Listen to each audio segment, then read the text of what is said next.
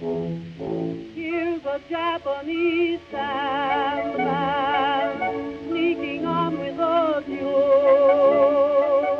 Just an old second-hand man. Hello and welcome to the Good Friends of Jackson Elias, a regular podcast about Call of Cthulhu, horror films, and horror gaming in general. I'm Paul Fricker. I'm Scott Allwood. And Dirk the Dice. We have once again called upon Dirk to act as our stunt Matt for this episode, because Matt is still recovering from COVID.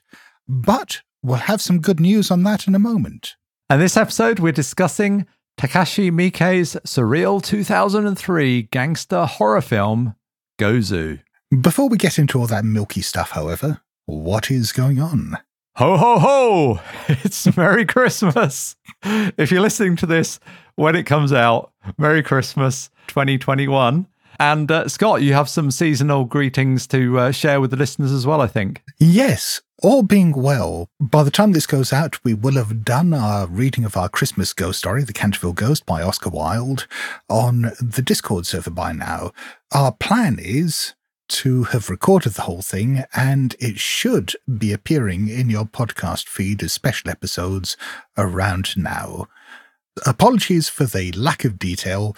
We are recording this in advance, and I'm making assumptions about how quickly I can edit it and get it out. If it isn't there yet, be patient and it will be soon.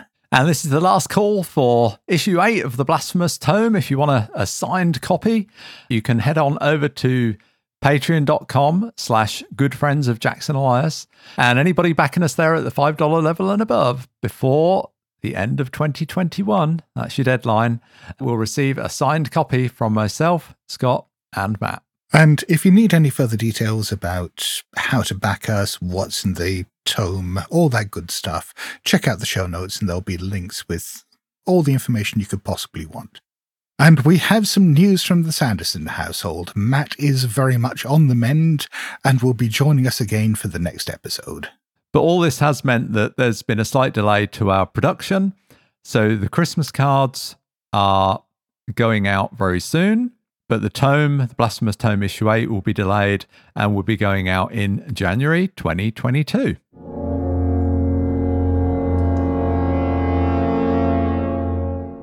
Now on to our main topic, Gozu. Gozu, or Yakuza Horror Theatre Gozu, is a 2003 comedy horror crime film from prolific Japanese director Takashi Miike. As usual, we'll dig into the story looking for inspiration for our games, and then afterwards we'll all relax with a nice warm glass of milk. Now, we should probably give some content warnings here. I'm just not sure where to start, because this film is full of fucked up shit. Not as bad as some of Miike's films, but there's obviously a lot of body horror in it, there's a lot of weird sexual stuff, there is a lot of breast milk, so much breast milk. And we'll skirt over, I think, some of the more graphic details, not that it's too graphic a film, but if any of that stuff sounds like it's going to make you queasy, then be warned. So, Takashi Miike, just who is this fellow? He's made something like 100 films over the past 30 years, largely shifting between gangster films, horror, black comedy, and, outright weirdness. And Gozu very much combines all of these. It is funny in parts as a film. I don't think it's laugh out loud funny, but your mileage may vary. I do. Yeah, you would, Scott. But I saw this film, 10 or more years ago, and I think there's certain parts of it that stuck with me, but the black comedy didn't really stick with me. So when I watched it again, I was a little surprised, I think, by the tone of it. Yeah, it uses that slapstick kind of horror comedy that you sometimes see in Toshiki Kitano's films, uses that very physical comedy. And sometimes I think it varies on the juvenile, the comedy in this. I think it goes for the sick joke. I think I laughed out loud, but I felt guilty afterwards. I felt like I had to apologise to somebody for laughing.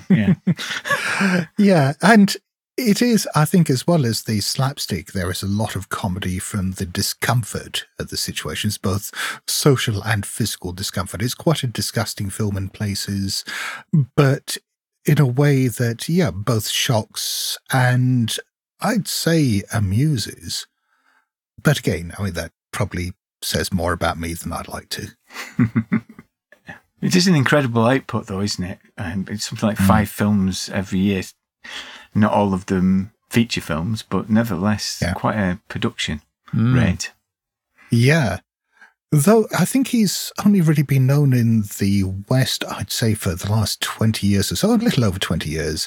My first exposure to him was through his 1999 film Audition, based on the Ryu Murakami novel of the same name. That film absolutely blew me away when I saw it.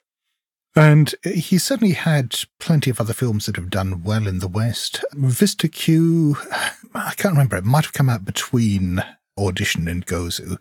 That film, I bounced off hard. As much as Gozu seems to be trying to shock and confuse, Vista Q is like that dialed up to 11, but I found it really quite repellent. There was Ichi the Killer, which is one of his many, many Yakuza films, which personally didn't work for me, but I know most people love. The Happiness of the Kategories, which is this sort of weird musical horror comedy with lots of clamation, and I found quite endearing. One Missed Call, which I think was one of his more successful films in the West, and I think as generic a film as he's made. Have either of you seen that one? No, I've not seen that one. It is pretty much a by-the-numbers sort of J-horror film of the period. And when I saw it, I didn't realise that it was Miike who'd made it, or at least I didn't clock his name on the credits. And I was really surprised afterwards when I learned it was him, just because it didn't really seem to have any of his trademark weirdness in it. No, it's very different, isn't it? It's very much, like you say, just a much more straight horror film. Yeah. I mean, I remember seeing Audition at the cinema, and I'd been out for a little drink beforehand, and it was warm in the cinema and dark. And I thought this is a fairly pedestrian film about an out-of-work actor trying to find work, and I might have drifted off to sleep, and then woken up to the sound of and a needle facing me at the screen. I don't think I've quite recovered. You didn't sleep through the mailbag scene, did you?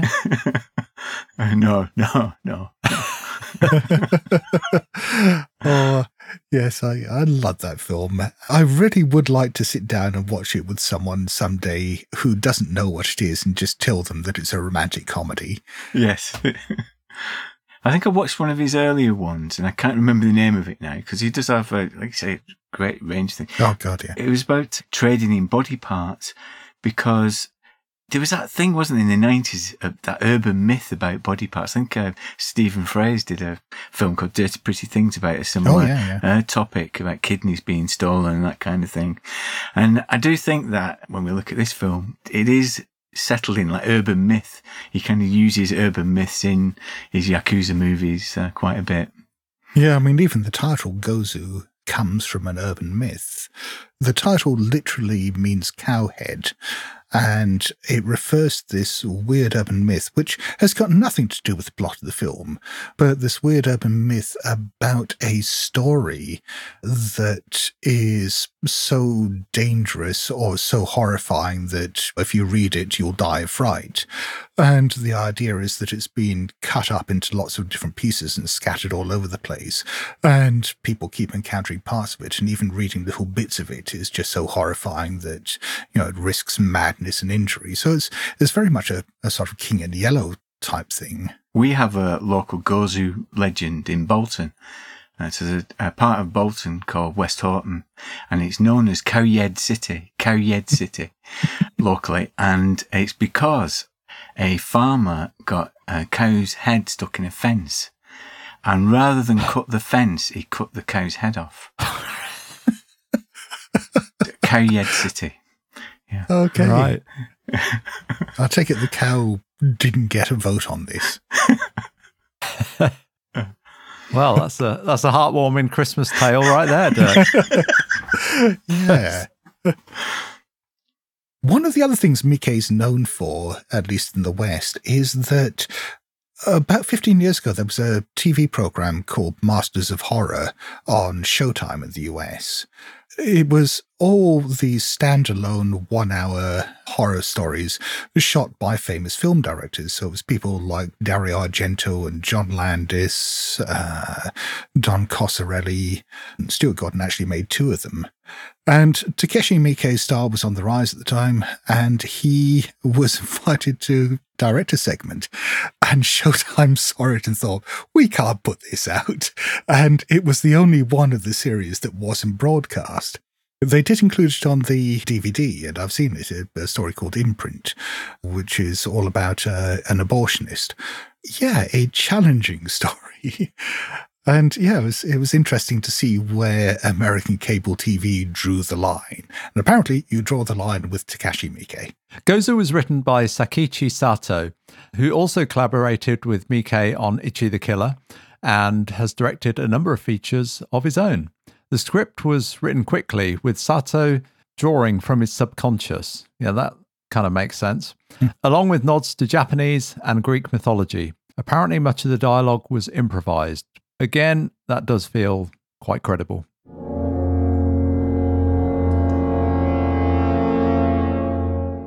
And now an overview of the story of Gozu. We open up with a Yakuza gang meeting in a restaurant. One of their number, Ozaki, warns the boss, Ishibashi, that a chihuahua on the street is actually a specially trained Yakuza killing dog. Ozaki rushes out and beats the dog to death. This is like the first minute of the film, and it pretty much sets the tone because, I mean, he doesn't just go out and kill the dog. He grabs it by the lead, smashes it up and down, just turns this thing into puree. Just this little white chihuahua that's sitting outside. It's at once shocking, isn't it? It's at once shocking, but it's also this tone of slapstick because it's quite funny when he's swinging it around his head. But, yeah, it reminds me of the scene in, I think it's A Fish Called Wanda, when the old lady's dog is run over. And I remember the Monty Python team or John Cleese talking about that and saying that, well, obviously they weren't going to use an actual dog, but they used like a, something that was quite clearly like a stuffed toy dog. And then it's funny. Whereas if it looks more realistic, it's not funny. Yeah.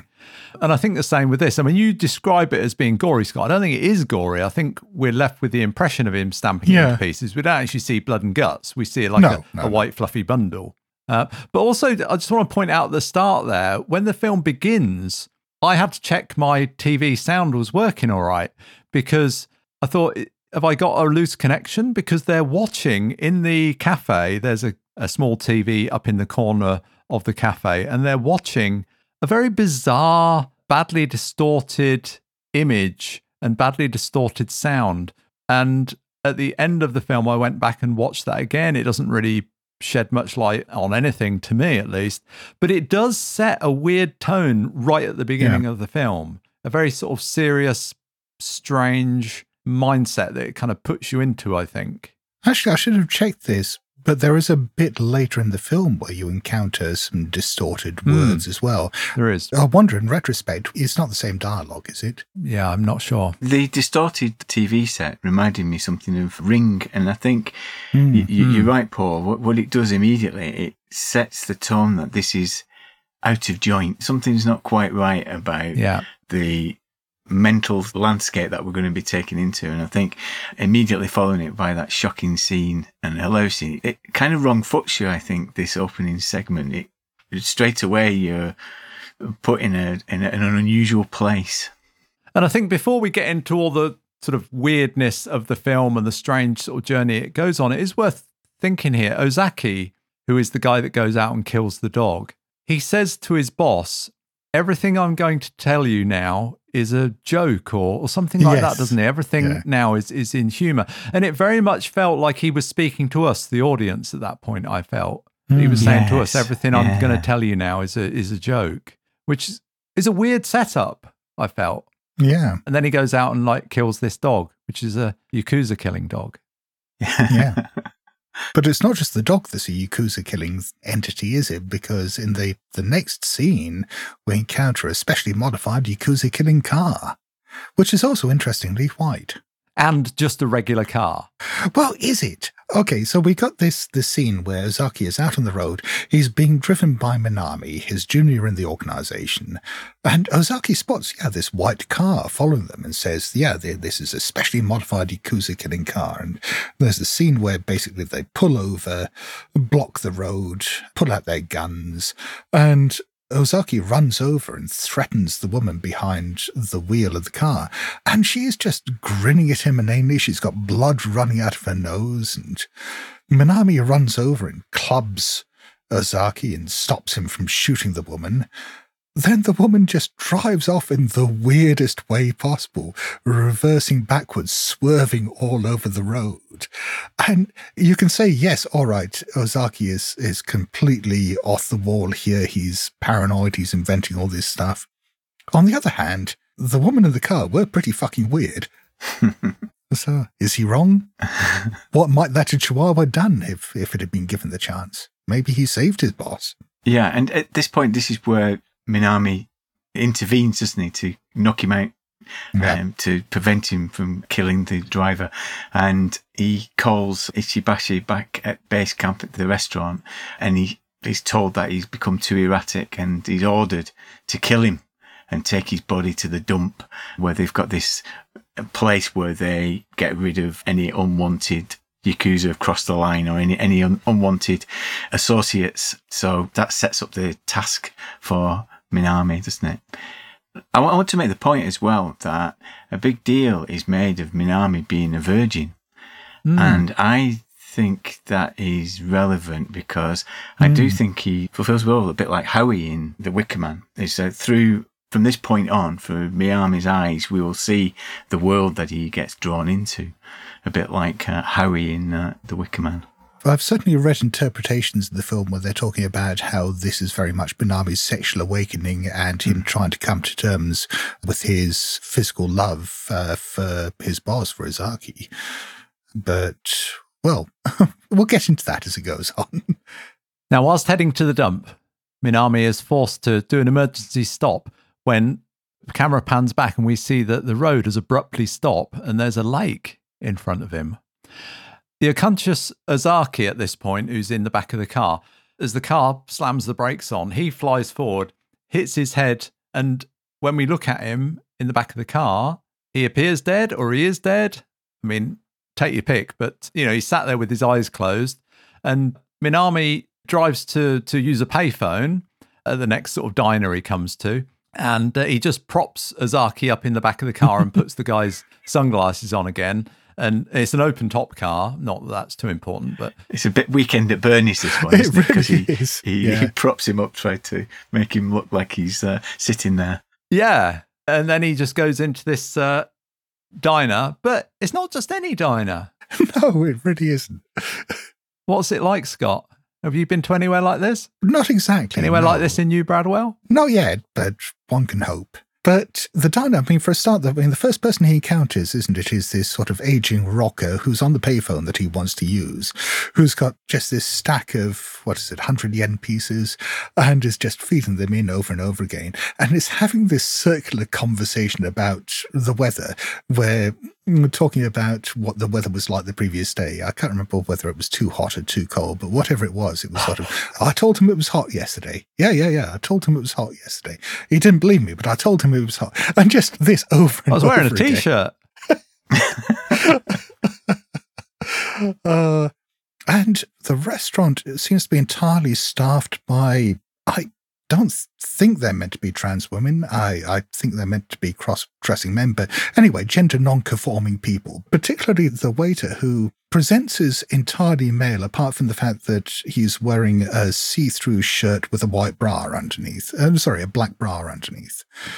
So Minami, having a bit of time to kill, while he's waiting for this guy to finish on the phone, goes over, orders a cup of coffee, and is told that it comes with a complimentary mug of what is later described as chicken custard. And I don't know if this is a real thing. I don't want it to be a real thing. But yeah, it looked like chicken soup, but he describes it later as chicken custard, which is not a combination of words I like. And inevitably, this makes him very sick. He runs off to the lavatory, vomits, and when he comes back, Ozaki is missing.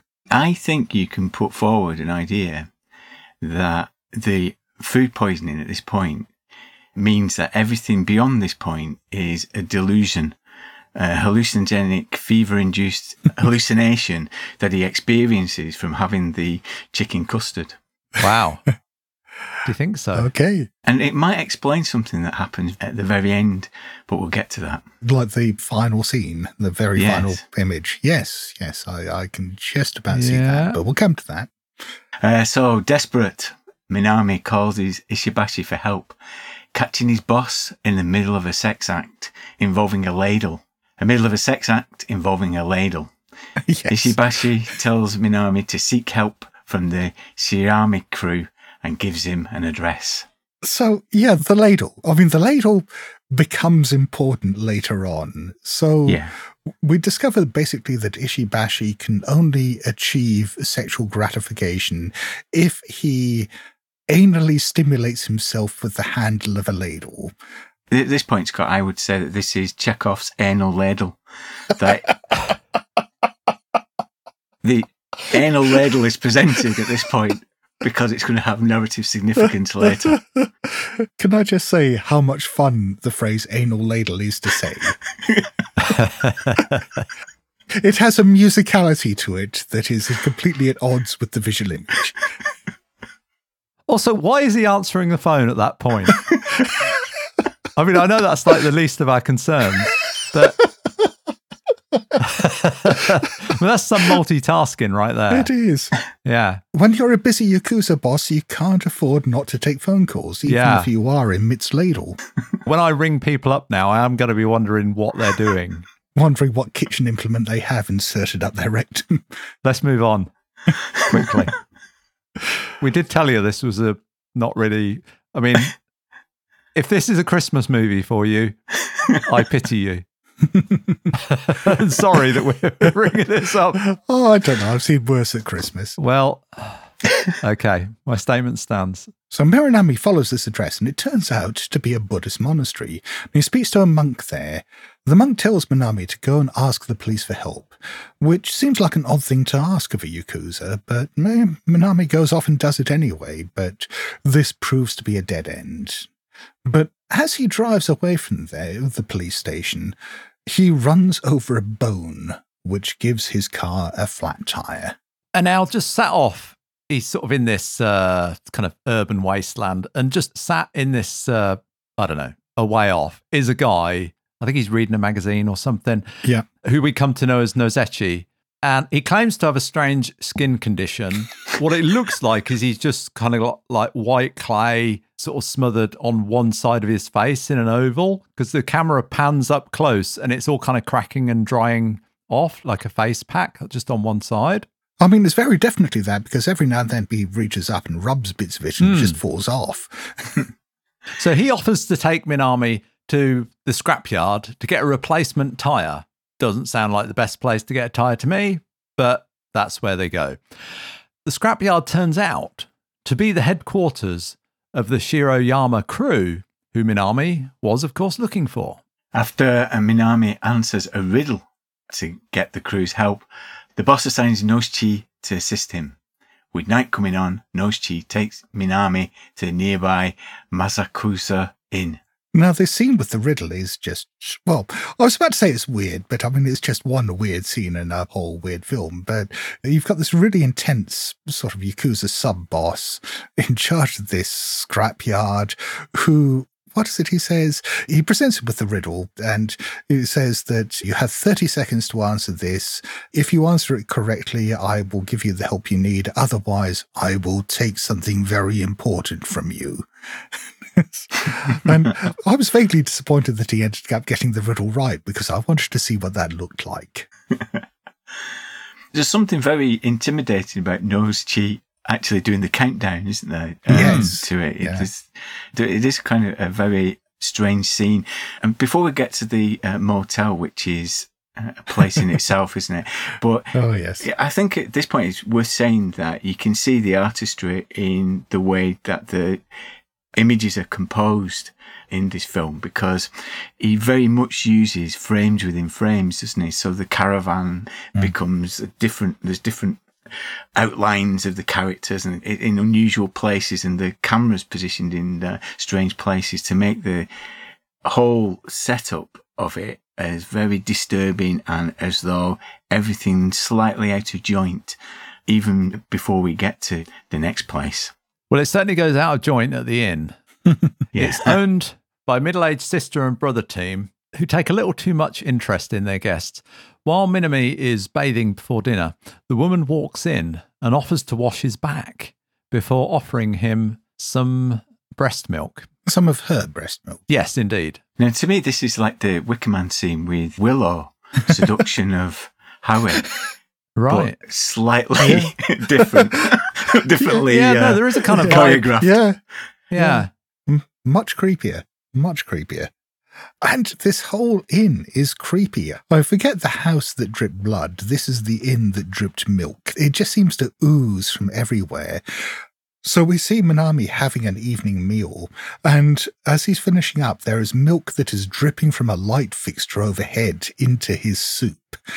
Happily, he's had more than enough food at this stage because he's been given a second complimentary meal alongside this one, almost like they were serving someone else who wasn't there.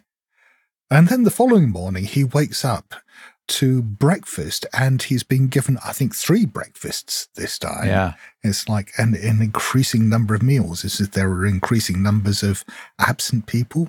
Well, they do say service is our inn's motto. Mm. And the camera takes particular interest in that bowl of rice. Yeah. And what is concealed under the rice.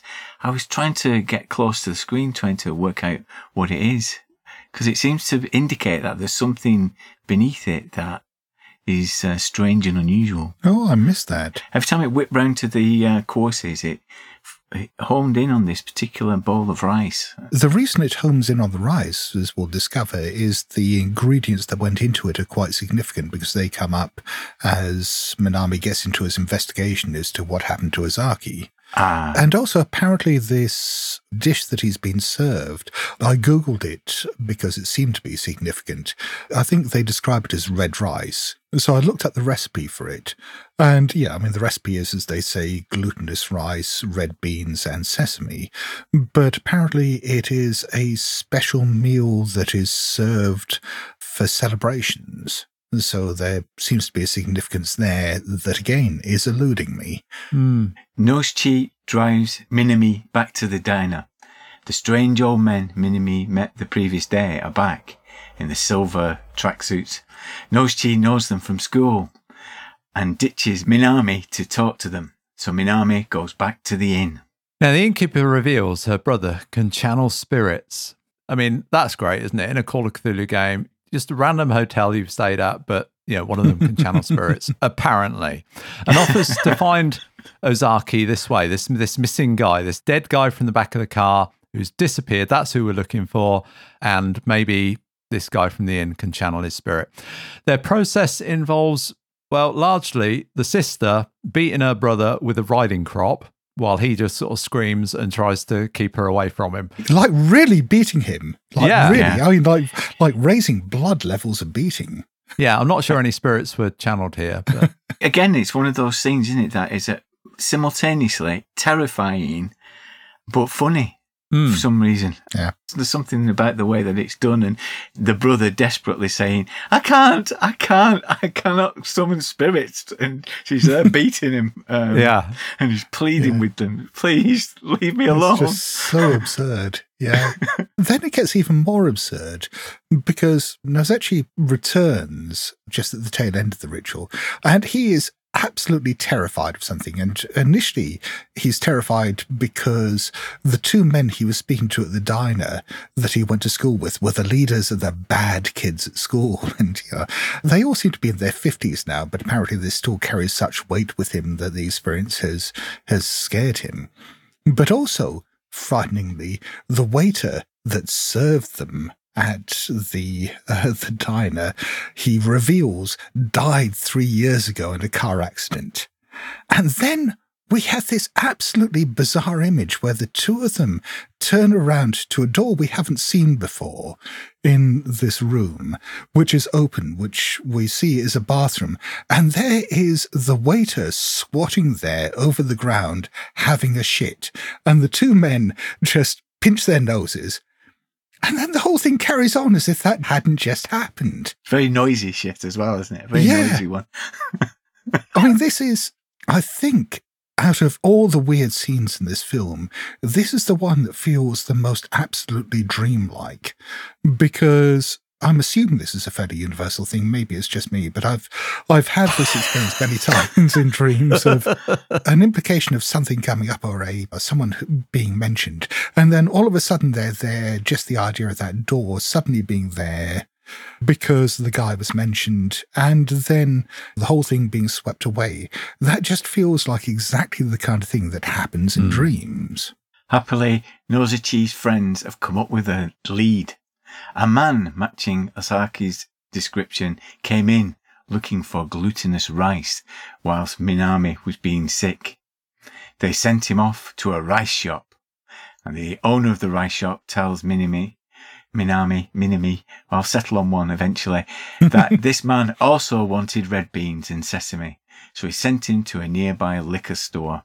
At the liquor store, the owner's American wife tells Minami that she has sent the man off to the inn. There's a great bit here when Minami is listening to this woman, the American woman, who is speaking Japanese in this store. Very broken Japanese, yeah. Is it? I mean, I didn't really pick up on that particularly. Yeah, the way it's subtitled, it indicates that she's sort of stumbling over words and hesitating and so on. Yeah. He notices that she's looking up above his head, and he looks up, and above his head, in the sort of above the door of the shop in which he stood, there are these pages, and on them is written phonetically the Japanese words that she is speaking in response to what he's just asked her, which is a marvelous idea. Very strange.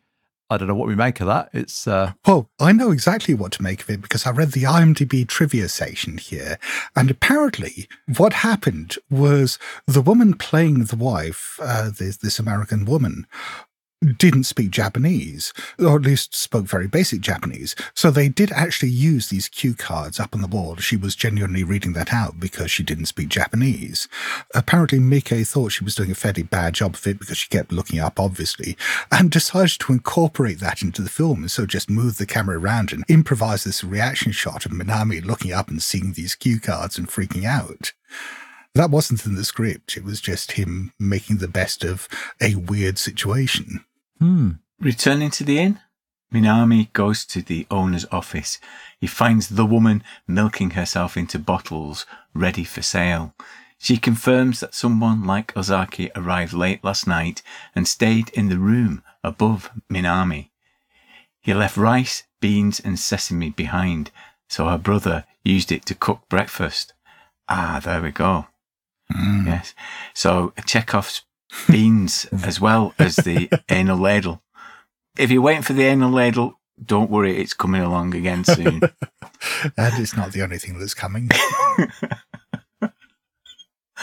Minami insists on moving up to this room, and there he dreams of a cow-headed man who's standing there wearing only underpants, and who walks up to Minami and licks his face with this great sticky tongue, leaving this sticky residue all over him that I guess is open to all sorts of Freudian interpretations.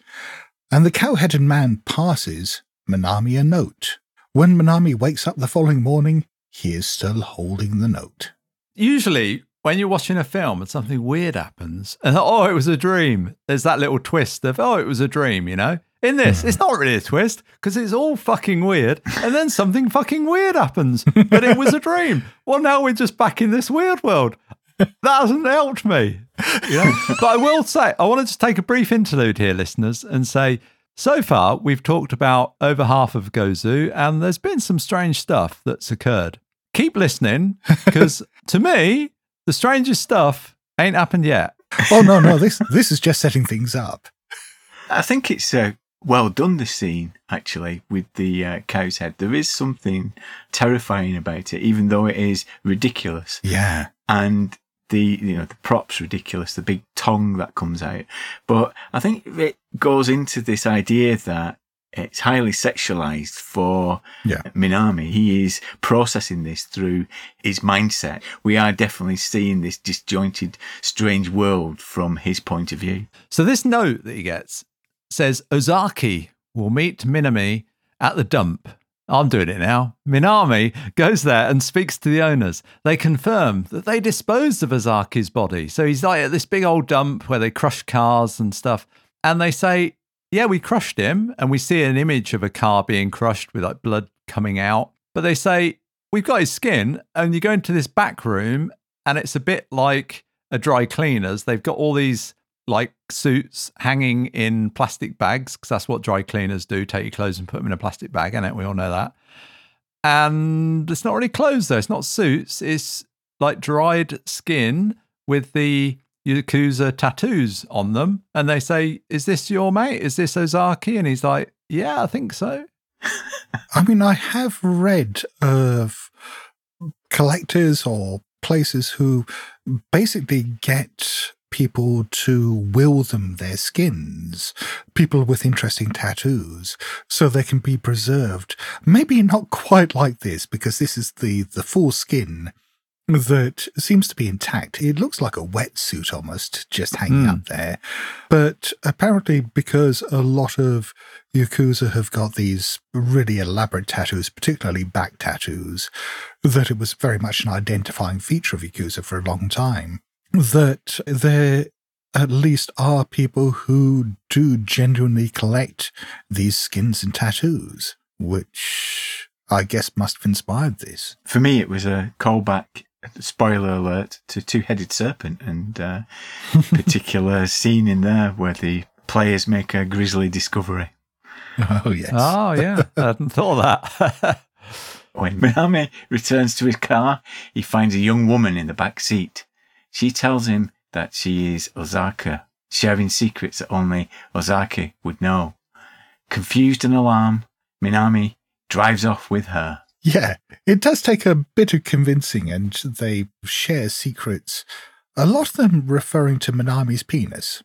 And there's also this story that involves lingerie that Ozaki had bought for Minami to give to any woman that he wanted to sleep with, that would, I guess, somehow guarantee this. Givenchy panties, isn't it? Yeah, crotchless panties. They become relevant later.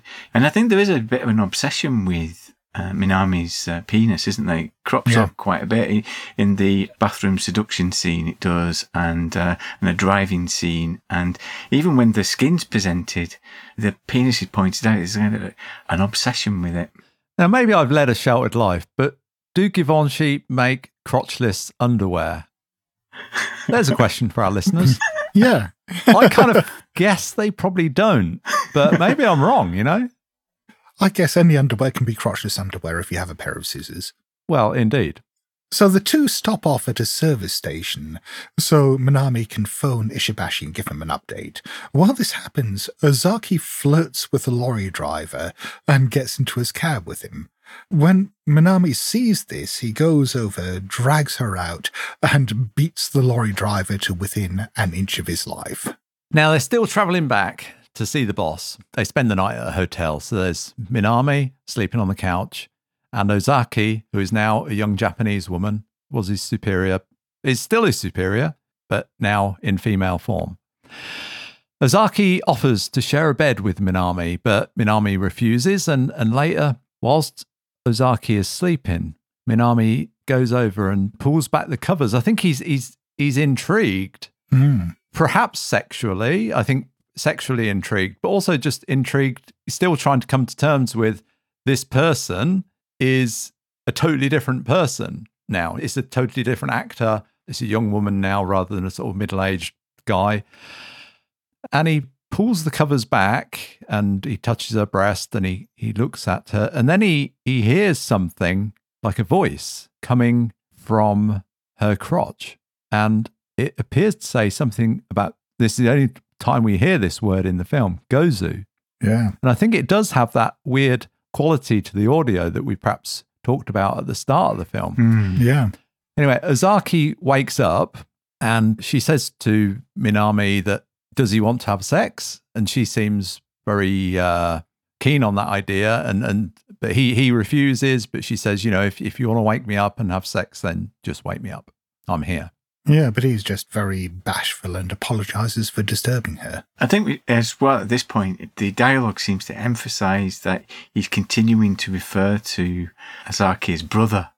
It seems to become more intensified, this idea of brother, because although it's more of a fraternal brother rather than a biological brother, but it seems to be repeated more at this stage. Yeah, I think this might be a Yakuza thing, because I remember this coming up as a plot point in, appropriately enough, the Takeshi Kitano film Brother, where the term brother is used very much as an honorific between members of the same Yakuza organization. So I guess it's the same here. I don't know.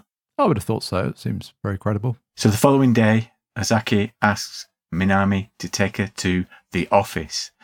There she has a meeting with Ishibashi, pretending to be the daughter of a business partner. When Ozaki asks for a job, Ishibashi takes her back to his flat. Frantic, Minami follows them. Ishibashi gets himself in the mood by selecting his favourite ladle and inserting the handle up his backside. And he has an array of them, doesn't he? Arranged. He does. And they're not just like normally placed on a shelf or anything like that. There's this weird diorama for each one. There's one in a volcano, isn't there, that he selects, and it's got hard written in English. Before he and Ozaki can take things any further, however, Minami swings down from the roof and tries to kick in a window. Yeah, this does not go well for Minami. Minami has gone up onto the roof. He's tied this length of hose or cable or something to the roof and has come down, swung down, tried to kick in the window. He's just ended up trapped on the outside, dangling over this drop. And so Ishibashi comes along and basically opens the window, drags him in, saves him. But Minami is still obviously trying to interfere with whatever is going on between Ishibashi and Ozaki. And so the two men come to blows. And you have this amazing scene where Minami pushes Ishibashi backwards and he falls over inevitably. I mean, you can see this coming, no pun intended. And he lands on the ladle and the ladle just gets driven further and further up his backside.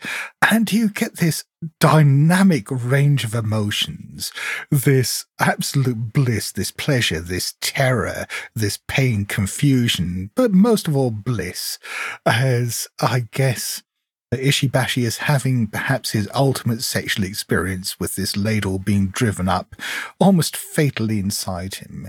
It isn't enough quite to finish him off, though he does release a lot of liquid in the process. Yeah, it looks kind of like gravy, or at least American gravy. It's very grey, and I didn't want to think about it too much. And Minami decides to finish the job by smashing a light, getting the bare wires, jamming them onto the ladle, and I guess nature takes its course from that point. I'm not sure of the physics of this, but it's a very dramatic electrocution, isn't it? It's more like the Emperor at the end of Return of the Jedi, isn't he? He's getting all sparks off him from this electrified anal ladle. That's the last time I'll say it. Oh, I doubt that. Yeah. You'll wake up at 3 o'clock in the morning one night just screaming anal ladle. Now, Minami takes Ozaki back to his flat. There, she finally convinces him to have sex with her. And as they do so, however, Minami feels something grabbing hold of him, grabbing hold of his penis. It becomes clear that he tries to pull away from her, and it's like the two of them are glued together. As he backs away, she is pulled with him. I was telling Lucy about this, and she said, isn't that just a common fear with blokes? And I was like, maybe it is, but it's not something I've ever been concerned about. Well, I guess it might play in with the whole vagina dentata fear. Yeah, that's kind of what I figured. What it reminded me very much of was dogs having sex. Right, where they get tied together. Yeah, when I was a kid, our female dog, got out one day while we were living in rural Switzerland, and we managed to catch her eventually, but she'd found a male dog from a nearby farm. She was obviously in heat. I don't know why we hadn't had her spayed, but we hadn't. So the two of them were locked together at this stage. They were back to back, and it wasn't even like classic doggy style. They started off that way, but we tried to break them up. And it was like the two of them were just glued together at the genitals. And my parents were throwing buckets of water over them and shouting at them and trying to scare the male dog off. And if only Minami had somebody chucking a bucket of water over this situation, it might not have got worse as it did. As Minami pulls himself away, he looks down in horror and there's a hand coming out of Osaki's vagina holding Minami's penis. And then the hand kind of retracts. Right. This is the bit where, well, I can remember the first time I saw this and I think I'm just watching it and my jaw is just like dropping. And Yeah. We talk in Call of Cthulhu sometimes about the what the fuck moment, which is kind of a when something happens in the game and it has such power that you just go, what the fuck is going on now? It's not the confusion. I think it's just the trying to assimilate everything that's happening. Yeah. And there's something that undermines your sense of reality or your sense of security so much that you just go, what the fuck is happening? And this scene is probably the strongest example that I can think of in any film that I've ever seen. So the hand retracts, and then from between Osaki's legs, a head pushes out. A full-grown man's head pushes out of her as if she's giving birth to a baby. And it's Osaki's head. It's the man's head who died earlier in the film, remember, and has come back as a woman, and she is now giving birth to the man that she was before, who exudes from out of her birth canal onto the floor covered in like a sticky goo, full size man. Yeah. I think in a suit, right? I think is he dressed? I can't actually remember. In the confusion, I'm not sure if he's naked or clothed. It wouldn't make it any weirder. Well, the only thing I can remember that made it ever so slightly weirder was the female Ozaki still wearing those crotchless panties as well. So the head kind of emerging from these pink lace panties. It's a small thing in a scene filled with what the fucks, but I just felt that it was the cherry on the cake of what the fuck. Yeah. And also, I think this scene, to me, it's a change in tone. I think there's been a lot of scenes which are weird, often dark comedy, bizarre, uncomfortable. This one is just suddenly he's flipped the switch. It's not funny anymore, to me at least. Yeah. I don't think it's funny anymore. It's turned serious and it's turned very strange. And I think all that almost slapstick comedic stuff, it's hard to find words to describe it, has set us up perhaps for this. But it's a sudden, to me, a change in tone that makes this even more powerful when it comes. And there's something about the way that it's staged as well, isn't it? For me, the what the fuck moment was the nails breaking as he tried to drag himself from the body, just the pure body horror of that. That was the one bit in this whole film that I had to look away from, just because I have a thing about nails breaking like that. And of all the stuff in the film, that's the bit that got to me. Yeah. The way we've described it, you might be visualizing a lot of gore and so on. But actually in this film, there's very little gore. There's very little, we don't see very much actual graphic content, directly on the screen. There is a sense of ecstasy to it, I think, this scene. There is an ecstatic moment. Like you say, it is transformational, but there is something that just catches your breath, isn't there? The way that it plays out. And also is the way the female Ozaki is crying out. I mean, she is crying and moaning, but the screams don't sound like screams of agony. I mean, definitely pain. They're not pleasure. But on the other hand, tonally, they're, again, just a bit weird. Well, and also, up until this point, aside from, albeit I kind of criticised the use of a dream scene, aside from that dream scene, have we seen anything in the film which is impossible up to this point? And impossible, I mean, that couldn't happen in the real world. There's strange stuff going on, but the body crushing and the skins we don't actually see them crush a body and make a skin. They tell us that those are the skins. We don't actually see anything as unquestionably supernatural, if you like, or weird as we do in this scene. I guess the fact that Minami wakes up with the note that he was given in the dream in his hand definitely does. And also, a lot of it depends on whether you accept at the point that it comes up whether the female Ozaki is actually Ozaki, and the fact that she knows all these things. Those two things between them are clearly dream logic and impossible. And similarly, I mean, I've joked about it before, but the scene with the shitting ghost as well. Just the fact that he's suddenly there in a door that we never saw before and then just suddenly seems to be gone again. These are all things that belong in dreams, not in the waking world. Yeah, and she disintegrates, doesn't she, as part of this process? And we have her voiceover telling us that the Ozaki will be fine after a bath. She has a bath at the end, and that seems to hydrate her. So you can see Ozaki walking down the street arm in arm with a male counterpart. So the three of them and Minami. And then this is what I think, this is where the weird old customer at the diner laughs at the camera momentarily. I think that's telling us that the chicken custard caused this hallucination from him. So I think the Gozu dream is actually a dream within a dream, and that he is over the toilet bowl in the diner. Huh. Yeah. I mean, I guess there is nothing before the chicken custard scene that is impossible. There's lots of weird stuff, like the woman in the white car. Well, actually, no, there is also the sudden appearance of the lake and the road as well. So, I mean, there's definitely dream logic and impossible things, or at least very unlikely things happening before then. But it does certainly shift gear from that point, yeah. Yeah, I think a lot of those things are unlikely, like the road ending and there being a river or something. But, I mean, it's not impossible. When they panned back, it looked like that was an actual location, probably. What I'd assumed when I looked at it, first of all, was that it was a bridge that had been washed out by a river. But then when I paid more attention, I looked at it and the water was still. So that seemed less likely. So, yeah, I didn't know quite what to make of that. You can use the phrase Lynchian, can't you? That kind of description of some of the scenes in here. The scene that you mentioned about the subtitle, the cue cards, and that feels very Lynchian, doesn't it, with the broken Japanese? But it somehow doesn't have the same quality as Lynch, how this is done. It's not got the same lucidity, I'd say. No. I did read one review of this where the critic was arguing that Miike and Sato had created this as a parody of Lynch. Yeah, I don't know if there's any evidence for that. I mean, I can almost imagine it. I can kind of imagine that being the case. I'm not sure that adds anything to it for me. So now we have to think about how we can steal some of this stuff for games. Yeah. Because this is a gaming podcast.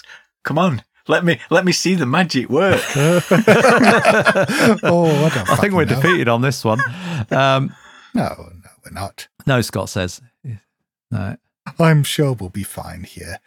Obviously, the main thing that I think we can steal is the presentation of dream logic in this. I mean, this is something we talked about before when we discussed David Lynch, when we've discussed Robert Aikman.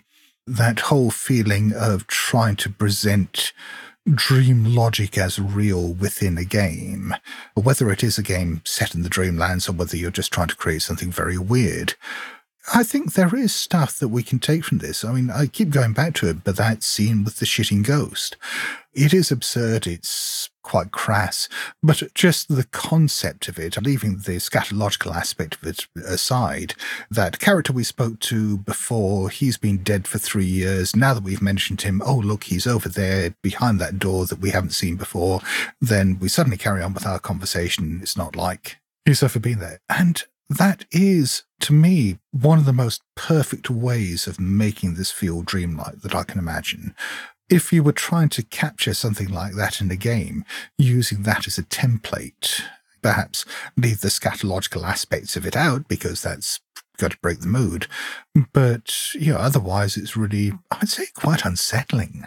And I think there's a lot of inspiration you can take for perhaps bouts of insanity in this, where you could probably just select a random scene and get some sort of inspiration for strange events, strange characters. Definitely. Those characters at the cafeteria or restaurant that he visits. There is a feeling in this, I find, as I'm watching it. Is there a deeper meaning to these various things? It's very hard to tell if there is, or if it is just a string of bizarre incidents. Well, I think the fact that Sato wrote this sort of as a stream of consciousness thing means that, yeah, it can be viewed as just one weird thing after another, but it does have that dreamlike cohesiveness to it. And I think it's one of these things where, like with any surrealist work, be it, say, the films of Luis Buñuel or surrealist art or writing, God help me, years back, I read André Breton's Soluble Fish, which I wouldn't recommend to anyone, which is a novel written entirely through automatic writing. And you find these threads, these elements that come through even the most surreal work that provide cohesion because they are coming out of someone's subconscious, and the subconscious is trying to, I guess, communicate some kind of meaning through them, even if that meaning isn't immediately apparent to the person who is writing it or creating it. I think from some of the things, well, some of the discussions we've had, Paul, I think that ties in very much with the process that David Lynch uses, doesn't it? I mean, I think so. It's kind of hard to say because Lynch doesn't talk a lot about that, does he? But he certainly seems to do things at times intuitively. Yeah, I definitely think so. I think he reacts on a kind of an emotional level, perhaps to things and images that somehow kind of resonate with him. And I think that's a harder thing to pull off in a game because players will always ask why. And if there isn't an answer to that, then it can be quite difficult. But if you get the right players, if you get the right buy-in, then using that stream of consciousness, weirdness, and just trusting your subconscious to come up with the right things on the spot if you're spitballing and improvising. And I've done that in a number of games, and it can work very well sometimes. But you just need to make sure you're playing with people who don't demand a rational or coherent explanation for things. I have a couple of things that I took from it that I thought would be useful for games. First of all is the setup for a one-shot. It's quite a good idea of having a body disposal. You get interrupted by something and the body's gone. So the next motivation is to find where it is, and that can take you into a stage of weirdness. So that, I think, would be a good situation for a one-shot. But I think the locations that he uses in this film are fantastic. And if you could use elements of that within the game, you would create a lot of depth and points of interest for characters to players to interact with. I mean, the cafeteria, we forgot to mention, as well as all the kind of frames within frames, there's taxidermy as well, isn't there? And strange paintings on the wall. And they do the gangster thing of meeting and rendezvousing in remote edge of town liminal places. He's in a parking lot with carrier bags that are on poles like flags that are just flapping in the wind and have no relevance.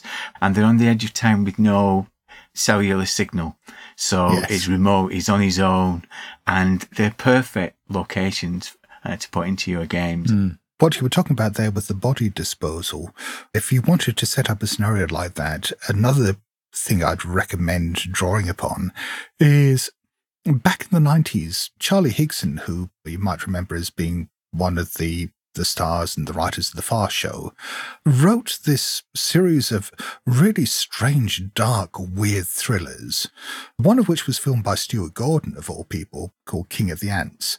But he wrote this book called Getting Rid of Mr. Kitchen, which is about a guy, if I remember correctly, he's trying to sell his home and he gets this really irritating time waster come round who basically just seems to be there to ruin his day. And there's a scuffle and he accidentally kills the guy. The rest of the book is just about his increasingly desperate attempts to get rid of Mr. Kitchen's body. It's dark, it's funny, it's weird, and I imagine if you were doing something like this, you could just rip off whole chunks of that wholesale. Yeah, I think the idea of missing people can be good for a scenario setup. You know, there's somebody you're trying to find. That's always a good one. But a missing dead person kind of adds Yes. another level to it. Did they walk away? Did they get themselves away? Did they come back to life? You know, there's all those kind of questions that we have with Ozaki in this film, like when he disappears from the car. Did somebody take him, or did he come back to life and wander off? Or was he dead at all? Did he just seem to be dead? I think that's a great premise for something to happen in a Call of Cthulhu scenario. The other inspiration I suggest is, as I mentioned, I did Google Gozu just to try to work out what the word meant, and it led me to that thing about Japanese urban legends and that Gozu urban legend. But there is a page on Wikipedia that is just full of Japanese urban legends, some of which are mundane, some of which are supernatural. And I guess it's because of the cultural differences and the fact that they're not the kinds of urban legends that we've grown up hearing. But they all seem just so fucking weird that I imagine each one would be absolutely rich inspiration for a scenario. I'll link to that from the show notes. Thank you. You're listening to The Good Friends of Jackson Elias. You can find show notes for this episode at blasphemoustomes.com, where you'll also find all our social media links. We have t-shirts and other merchandising available at our Redbubble store. If you're enjoying this show, please consider backing us at patreon.com/Good Friends of Jackson Elias. Thank you for listening. It is that time once again when we would like to say thank you to people. First of all, thank you to you for listening to this podcast. Thank you very much to anyone who has ever backed us any stage. And we have a number of new people to thank by writing handwritten notes and handing them to them in their dreams. We'll thank them now as well. All right. Well, a big thanks going out to Thomas Schwendeman. And thank you very much to Joe McMahon. And thanks to Ronald Lewis. Thank you, Mike Simone. Thank you, Michael Chapman. And thank you very much to Jefferson Donizetti Oliveira. And thanks to Kerem Tugran. And thank you to Rob. And thanks to Marco Goebel. Thank you, Roderick Meringer. And thanks to Sina Mayo. Aha. And here's a familiar name. Thank you very much to the Lovecraft Tapes. If you've not listened to the Lovecraft Tapes, they're an actual play podcast who've been going for some time, who have got a very funny, witty approach to Call of Cthulhu. I'm always impressed at just how sharp and snappy their dialogue is. They've done a playthrough of one of my scenarios, Hell in Texas, a while back, and I did even do an interview with them a while back, which I'll link to from the show notes. And thanks to Thomas Elliott. And thank you, Kevin Hards. Thanks to Zion J. And thank you to Paul Tunnelly. And thanks to Rachel Romanowski. And thank you very much to Charles L. Taylor Jr. And thanks to Liam O'Connell. And thank you very much to Hilmar M. Strand. And thanks to Derek Robertson. And finally, thank you very much, Nathaniel Burgess. Well, we've survived Gozu. But have we? Did we really? Are you sure we haven't just dreamt the whole thing? How do you feel about it now, Dirk? When we talked about doing gangster films, you said, let's do Gozu. Yeah. It's all Dirk's fault. It's all his fault, sir. Yeah, I should put a disclaimer here, I think. I haven't seen the film before. I just think it sounded interesting. Well, indeed it was. I've been proved correct. Paul and I had both seen it before. I just assumed you had as well and had picked it deliberately because you thought it was in our wheelhouse. Well, for dinner this evening, I'm having soup, but I think I'll pour it from the pan this evening. Yeah. Are you going to add some custard powder? I might do. I think, all the good friends can now celebrate Christmas with some nice turkey custard. Have it seasonal. Gobble, gobble. Well, is there anything else you'd like to say, Dirk? In your defence. My defence. I just have to say thank you very much for having me on, and get well soon, Matt. It's been great being a stand-in, but I'm looking forward to hearing Matt come back. And I hope that people seek out the Grognard Files and give it a try. We do have a few episodes that deal with Call of Cthulhu, and so hopefully you'll find something of interest there. So thank you for inviting me. Thank you very much. Yeah, thank you very much for helping out. And yeah, thank you very much for getting us to talk about Gozu, because I've enjoyed that thoroughly.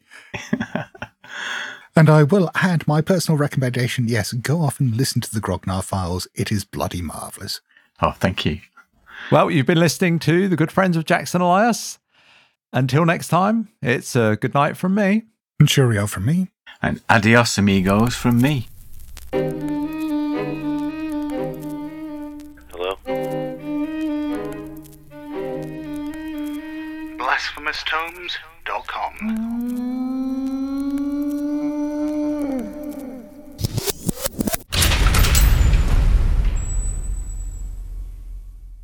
I think we did okay with that. Did you?